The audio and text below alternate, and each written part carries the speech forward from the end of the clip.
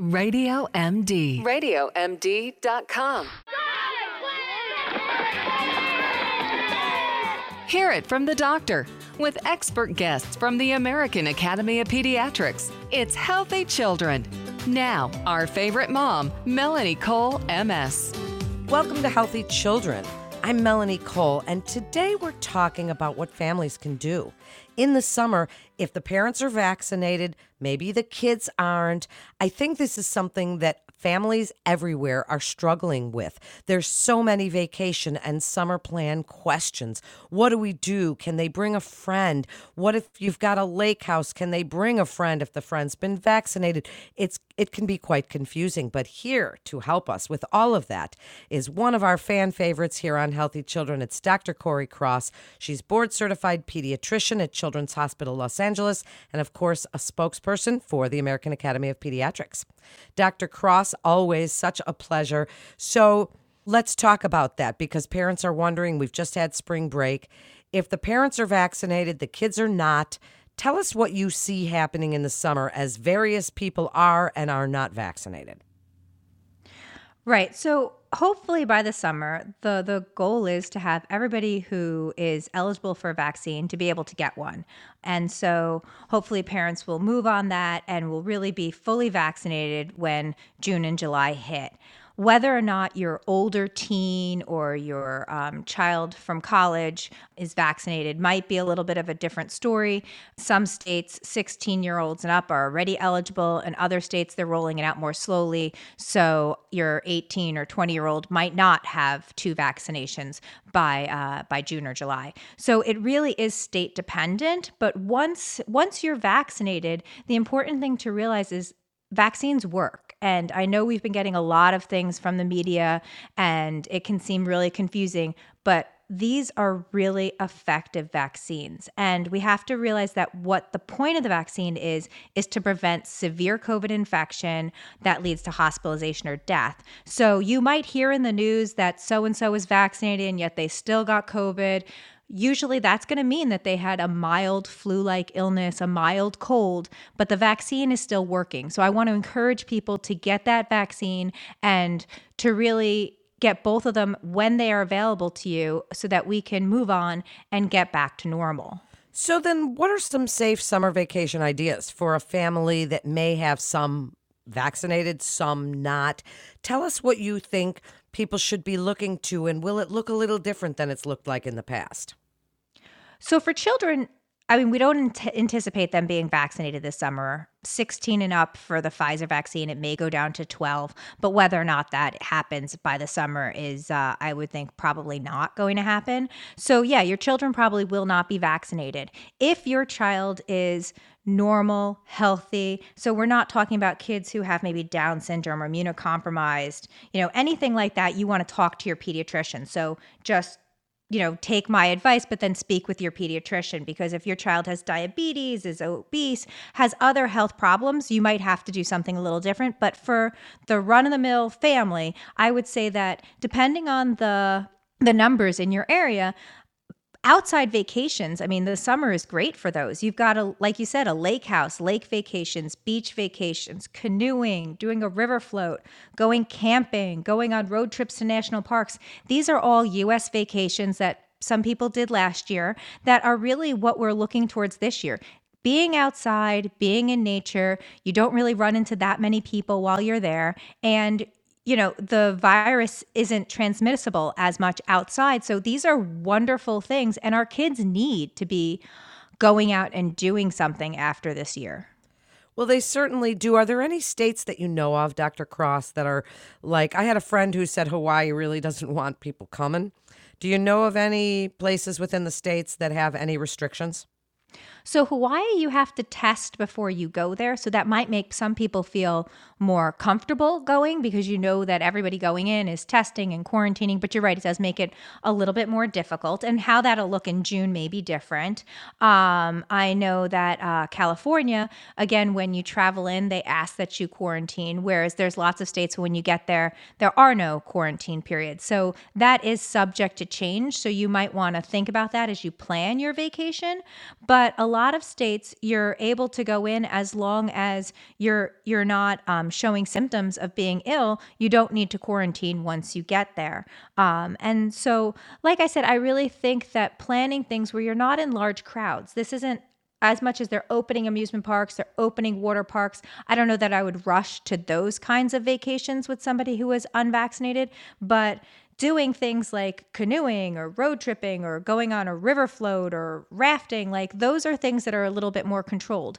Now, the other thing to think about is, like, as I mentioned, canoeing or river floating, there's, in the beginning, we were worried about the disease on surfaces. That really isn't something we're concerned about very much anymore. So that's not really a concern. If you want to rent, something to go down a river, I think that would be fine. At the same time, when you're traveling, you're probably going to bring things that you didn't used to bring, maybe some hand sanitizer, maybe some wipes for things. So you want to be a little bit more careful maybe to make sure that we're really just using good hand hygiene, which we should always. What good points you're making. And so now, of course, our kids, and we do these vacations, and sometimes they're weekends, want to bring a friend. And therein lies that murky water right there. So what do we do if kids want to bring a friend? Do we start asking if their parents are vaccinated, or if the kid, how does that conversation work? I think that it's safe to say that most children are getting COVID from adults in their lives. So if their parents are vaccinated, I think you can feel a little bit safer that the child probably doesn't have COVID, but they are interacting with lots of other adults. So I think there's always a risk involved in every behavior, and you just have to weigh that risk and see what your family's comfortable with. When we're talking about COVID, there is, of course, the possibility that you spread it when you're asymptomatic or pre-symptomatic. But what we really have learned from COVID, and I think this is a take-home message for all of us, is to listen to our bodies and to be respectful when we are sick. So I think that knowing that you're under the weather, knowing that when people say that they feel like they're getting sick, well, they don't actually feel like they're getting sick. They literally are sick. They're just not so sick that they can't do everything, right? So you're already infected with a virus when you feel like you're getting sick. So we have to listen to that and stay home. So I think being honest with another family and say, we'd like to take your child away, but if they seem under the weather, if they have stomach aches, not eating well, like they're just off, please let me know, because I don't want to take them and have them get sick while we're away. And I think that being respectful in that way, we can feel a little bit more comfortable taking that one or two children with us, because I think as long as we keep our groups small and we're conscious of what we're doing, we make good choices. I'd like you now, Dr. Cross, to speak to parents who might be hesitant about getting their child this vaccine when it does open up, as some schools are going to start to require it, like they require the chickenpox vaccine. Some schools around the country, and you have to check with your state, but some schools are going to require it. And for parents that are nervous and say it was a rushed vaccine, which this particular technology has been around a long time, but yet they got their kids all the other vaccines, what do you want them to know? Well, I want them to know that these vaccines are they're for a purpose. They're to decrease the risk to the whole community for COVID. And we really do need to bring those numbers down if we want life to go back to normal. I think that the rollout for children will probably be slower. We are down to 16 and up. And I think that if you look at the deaths in children from COVID, a lot of the states are reporting, 0 to 20 or 0 to 19 as children. But, the deaths are really towards the higher end of that age range. So I think it was important to include that age range in the initial rollout, because we want to make sure that we get our 18 or 19-year-olds, the kids going away to college, we want to make sure that we're getting them vaccinated. I think that we will see, as much as Pfizer has been approved, or not approved, but it's been found safe by Pfizer for 12 and up, I think you're going to see them take a little bit more time reviewing that. And I think that as we get to the lower age ranges, you might see a little bit more time in that. But I think that our government and the vaccine boards, they really want to make sure that everything is safe so that they can say with confidence that these are vaccines that are safe for children. Nobody wants to vaccinate a child with an unsafe vaccine. So I think that we have to realize that that is the goal. The goal is a safe vaccine for children. And when it does come out, I think that, there'll be some discussions as to what age group it's going to be necessary to go to school for. And there might be some differences state to state. But I think that we've had vaccines around for a very long time for a lot of different illnesses, and we know how to make a vaccine safe. So I think that parents can feel that it has been tested and it has been that the technology is understood. And we've seen these vaccines for adults, and we've seen even just right now with Johnson & Johnson, there are, I think it's 6 cases, and they're already halting it to look at whether or not these blood clots are related to the vaccine. So I think they are going to use an abundance of caution, both with adults, but even more so with children. We are so much more careful with children because we have to be. They have their whole lives ahead of them. So I think that people can feel confident that pediatricians and the vaccine boards, they really do want what's best for your kids. I agree with you completely, and I have just a few more questions. Dr. Cross, summer camp is getting ready for signed up, and you've been on my show before where we've talked about summer camps and things to look for. Well, now that these signups are starting, and my kids are even signing up for summer school, do parents wait to sign their kids up for summer camp until they've had the vaccine? What do you want them to know about something along those lines and whether or not they should be going, to summer camp? So I'll preface this just so that it's out there. My children will be attending summer camp, sleepaway camp this summer. So that comes from, where, just so you understand where my risk is and where I come from talking about this. My feeling is that their risk for COVID will be low this summer with the staff being vaccinated. I think that the risk of depression and anxiety is a little bit higher, and I worry about that. I worry about obesity and sedentary behavior, and so I'm weighing all of those as a mom. And for me, I feel that since they're and particularly in sleepaway camp, they're basically a closed unit. I feel comfortable knowing that the staff is vaccinated and the kids will be going there. They'll have to get a negative test before they go. They'll get a negative test when they get there. So I'm comfortable with that. And that's a decision that we made as a family. I think different families might feel differently, but for me, I feel that, we really need to let our kids have experiences of childhood in a comfortable and safe environment. And so this is something that I feel is a safe and a legitimate thing for parents to do.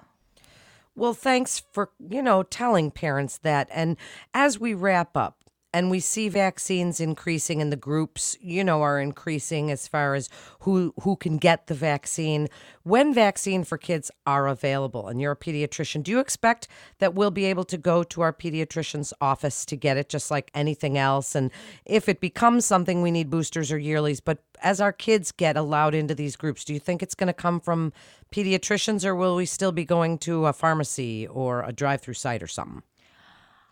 I guess I would assume that it's going to come from your pediatrician. The reason for that is I think that people feel comfortable with their personal doctors, and they like having those conversations beforehand to get comfortable about giving vaccines. A lot of the times before I give vaccines to new babies, I am spending time talking to parents, even parents who are completely comfortable with vaccines. They have questions.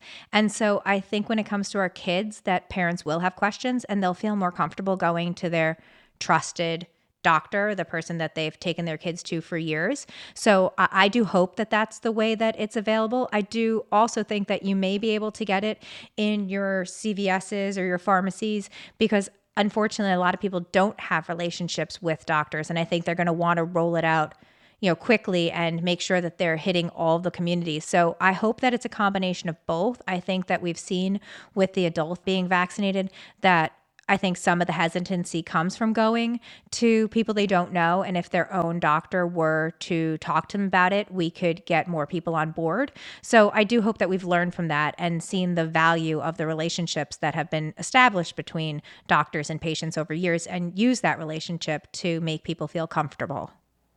I agree with you. And I think that way it also gets, entered into maybe the electronic medical records. And so we can kind of keep better track, because the passport situation or the little card they give you, if it's through your pediatrician's office, just like getting a flu shot, it's right there in your medical records so that people can see that this vaccine was gotten. So it's a thing to still be discovered, but we're learning more every day. And Dr. Cross, you're such a great guest. Do you have any final thoughts for parents about summer vaccinations, their kids? All of these things kind of tie it all together for us. Sure. And the one thing I will say about if you do get your child vaccinated someplace other than your pediatrician's office, this is for any vaccine. Bring the card, bring the paperwork they give you, and we will enter it into your official record so that if you lose that card. That was the point I was making. Yep. Yeah, you don't have to worry about it. Also for me, I took a snapshot on my phone of my vaccine card because I lose everything. So just, for adults out there, you might think about doing that because I'm assuming this piece of paper is going to become important. But to wrap up, I think that kids have had a really tough year. And we know as adults it's been a tough year, but kids, it's been a tough year. And I think that right now, we see the light at the end of the tunnel. A lot of people just want to, rip off the Band-Aid and get back to normal life. But I think that, we need to be thoughtful in the way that we do that. We need to understand that, there are risks, of course, with COVID for children. It's not, completely risk-free. There are things that can happen to children, but that, there are also things that happen when we, completely isolate them. And we need to make sure that we are letting them be kids and letting them go outside and have fun in safe environments. And I think that we've learned over this last year that there is a way to do that. So planning your vacations for July and August, I think about ways to really connect, to get outside, to get moving, and, to really just avoid large groups of people. But otherwise, I think that, we should be able to just have some fun because we kind of deserve it after the last year. Hear, hear, we certainly do. And thank you so much, Dr. Cross, for coming on and really sharing your incredible expertise with us. You're just such a great guest. And thank you so much again for joining us. And you can listen to these shows on Spotify, iTunes, TuneIn, Stitcher, Google Podcast, anywhere they're played. But we want you to listen at radiomd.com and share this show with your friends and family that may be either hesitant about getting their children the vaccine or taking vacations together and they don't know what they're going to do this summer, because Dr. Cross has given us a lot of great information today. I'm Melanie Cole for the American Academy of Pediatrics and Radio MD. Stay well.